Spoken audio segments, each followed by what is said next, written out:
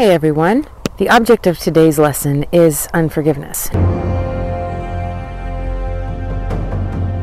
Now, Heath is getting on Moses, and the reason Heath is getting on him is because Moses has been being bad. He bucked with me the other day. I've ridden him since, but he did try to run off with me a little bit and did get the lead rope out of my hands the other day and take off up the driveway at a run.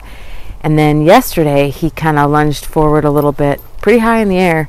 And so you get really concerned about stuff like that if you're not savvy. And I rode him yesterday through it, and Heath is riding him right now. But the reason this lesson is about unforgiveness is because, Moses is the one I jumped off of when I broke my leg.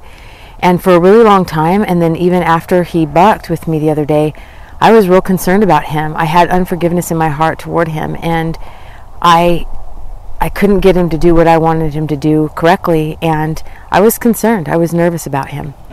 So Heath is going to show you what unforgiveness looks like.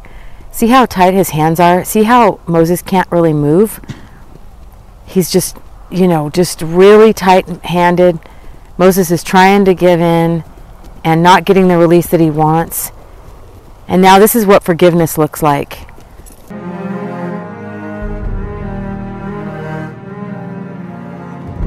Forgiveness looks like letting him have his head, even though he could buck, he could run off, he could jump.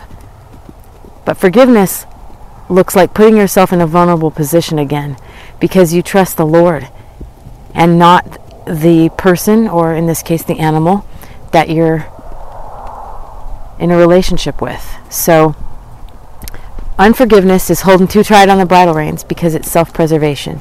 Forgiveness is letting loose of the bridle reins, knowing that God has you. Hope you've enjoyed this lesson. Remember, I love you and Jesus loves you.